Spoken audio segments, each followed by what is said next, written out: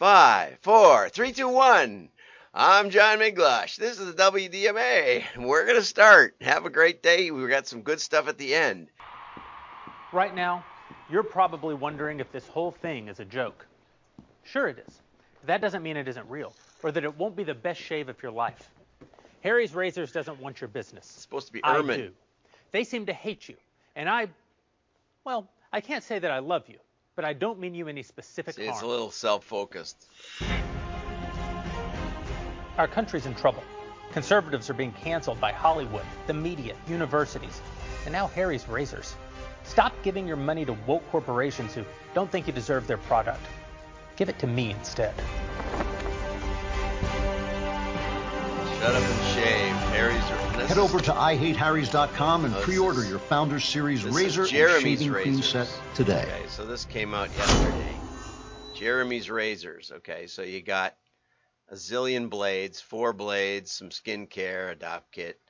So what is the story here? And there's 3 minutes ahead of that I shaved off, chopped off. Okay, well, a couple of weeks ago, no, like last week. Well, it goes back farther than that. Let's get this minimized so I can see what the story is. Okay, so Jeremy Boring, the co-founder, co-CEO, and God King of Daily Wire. How could you be a co-founder and also be God King? It seems like if you're God King, you wouldn't be the co-CEO. What God King would share CEO with someone else? Anyway, so he comes rolling in on his McLarens and has these fashion models around him, Secret Service guys, to announce Jeremy's razor. So apparently the Wire, Daily Wire, Harry's Razors decided to stop advertising, which is their choice. In fact, Jeremy even says it in the article. They can advertise wherever they want. But he said, but why are conservatives continuing to buy from companies that, keep trying to cancel everything that they are about? And there's something to that. I know that I don't always agree with the positions that are taken, and in fact, specifically did a show on the potential downside for Gillette when they came out with their toxic masculinity series of ads. And my follow-up show, I noticed that that Gillette had lost about $6 billion for who owns them, Procter & Gamble or something. They were like their only negative division, and sales were way, way, way, way down. Because, I'll buy a wide variety of products, and I don't think about it a whole lot. But if somebody's going to poke me in the eye and say, you're bad, and buy our product, well, that goes against a lot of marketing principles, I think. So anyway, a couple of weeks ago, Ben Shapiro had a cut on his neck. I don't know if you can see that. Cut on the neck right there. And he says, it was a tweet, and it says, Harry's drew first blood. So, but they all agree Harry's can advertise where they want. And Harry's, I'm not even sure, I think that's staged myself. Because Spy, who wrote this article, said that Harry's is really a good razor, but they have a debate internally on whether you should have 2, 3, or 4 blades and whether that matters. I use a track too. Of course, I don't shave very much. Anyway, so this is sort of what can happen if you take a big stand. Harry's defends themselves saying that they donated over $8 million to mental health assistance to men. Now, by men, I'm assuming they mean people who choose to identify as men, because that's what started the whole thing. The guys at Daily Wire did a show about how just because you call yourself, whatever you call yourself, you call yourself God, you may not be God, Jeremy, and also a lot of other things. So anyway, it's a long article, and I'll let you peruse it if you go over to WDMA.org. Okay, so Nike sales way up, way, way, way, way up. Now, I wish the author, Sarah Sarah, I wish you would have said this is monthly sales. It's not annual sales, obviously. It might be quarterly sales. Doesn't say. It just says latest financial reports.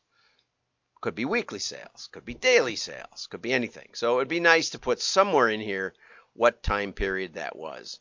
But otherwise, wonderful. Revenues grew 5% to 10 billion.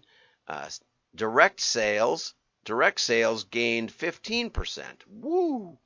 And digital sales jumped 19%. Now, I'm not exactly sure what the difference is, because most of direct sales these days are digital, right? Even a catalog usually has a website that you place your order on, okay? And their overall brand sales climbed 18%, while Converse lost 1%, okay? Slipping to under 600 million. China did drop 8%, but they said that was something about the supply chain and that sort of thing. Now, my point is that direct to sales is powerful. Direct to consumer sales is powerful. And, back in the 80s, we were teaching people how to communicate with their customers and automate the communication process. And in the 90s, I thought all the big manufacturers would go direct. The problem was that when a manufacturer goes direct, oftentimes their catalogs are boring, if not ugly. And the same in this, it's not because you can't do a beautiful catalog with tennis shoes or something. It's because manufacturers tend to focus on their product. And the main reason there's manufacturing, distribution and retail is because the manufacturers focus all their energy on the features of their product and cost cutting and those kinds of things. Their product, they are almost always 100% product focused, whereas the retailers are almost 100% customer focused because the products come and go, manufacturers go in and out of business, whatever, they change lines. They're always trying to do better, but their focus is when a person comes in the door, do we have something that they want?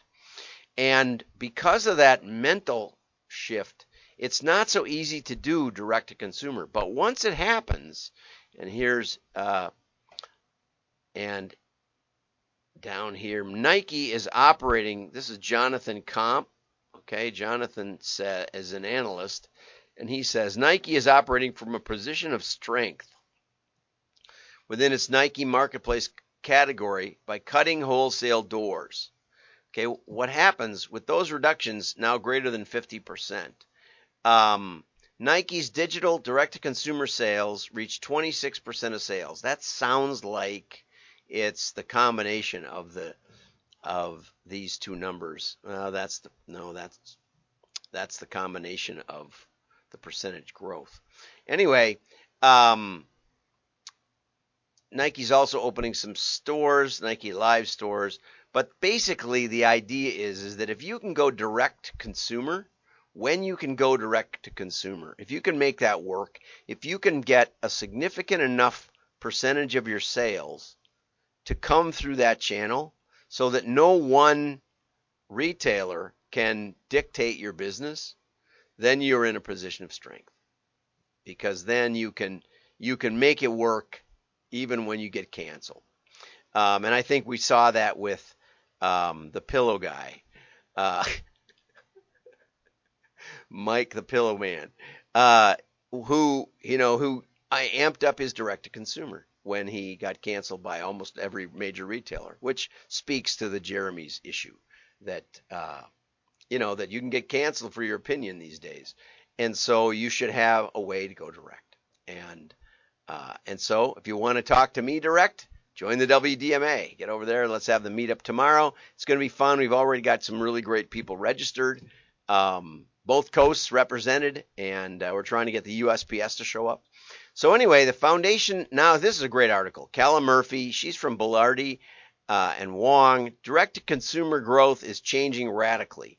And she makes the case that that there's some real advantages to going direct-to-consumer, and she specifically mentions Nike. But this article, I think, came out before those big financial results. She says they now sell 40% of its product direct to consumer. although they said 26%. So, not sure on that one, but they're working on it. And she suggests that Facebook, Instagram, etc., are oversaturated with rising cost per thousand and targeting that no longer delivers profitable results, partly because of the going away of third-party cookies. She then points out that you should never rely on one or two channels for growth. I think that's always sage advice, and that's what the direct-to-consumer gives the manufacturer, gives an alternative to traditional distribution. But she means not just distribution channels, but marketing channels, and suggests that direct mail is a viable option. Hundreds of direct-to-consumer brands have launched direct mail and catalog programs because the results are strong and work in tandem with digital channels. And you may not know this, but the way I got started in direct marketing was launching catalogs from scratch.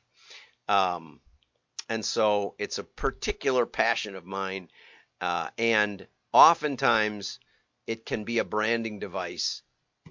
So it's an advertising vehicle. It's always good to think of it its cost justification in a couple of different angles.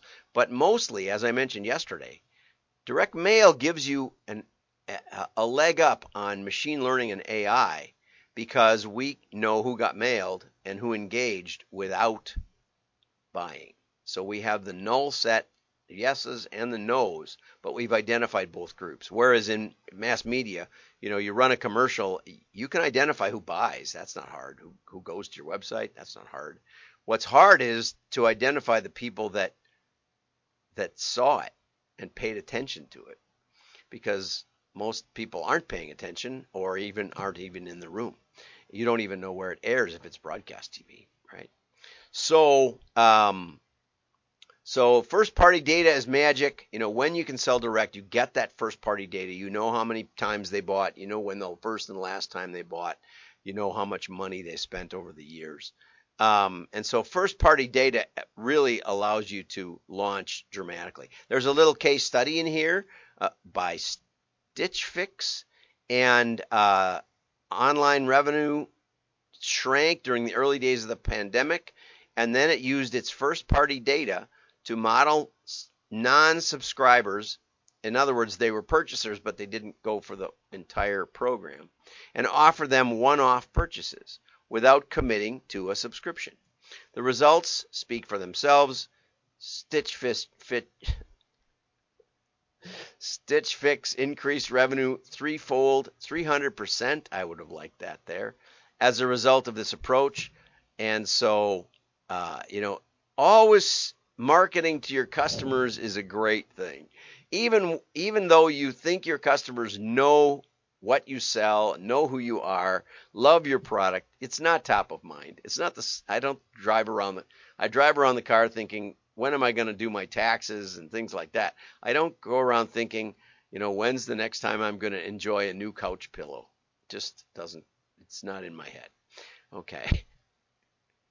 No Bull connected with 2,500 members. They chat continually. It's a direct-to-consumer footwear and apparel brand for athletes. And many companies, brands like Gloucester, Allbirds, and Away employ a hybrid strategy, selling a limited selection of merchandise on Amazon to intercept product searches and then migrate the relationship back to owned channels.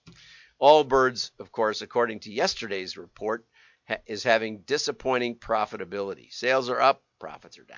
So maybe they need to go with mail. And what I like best from Kala is today's successful direct-to-consumer brands are best-in-class digital organizations, constantly tuning their marketing mix, consistently testing. That's what I like to see. She mentions testing. And that's the thing, that you can do that with digital somewhat. But overall holdout test, impact test, incremental lift tests, those work best with mail. So even if you don't think you're going to, generate 25, 30, 40, 50% of your sales via direct, you do want to do some mail to probably with your catalog, with with your customers just to get that secret information. Thanks for the great article, Kala, and of course I'll tag you. Have a great day. Bye-bye.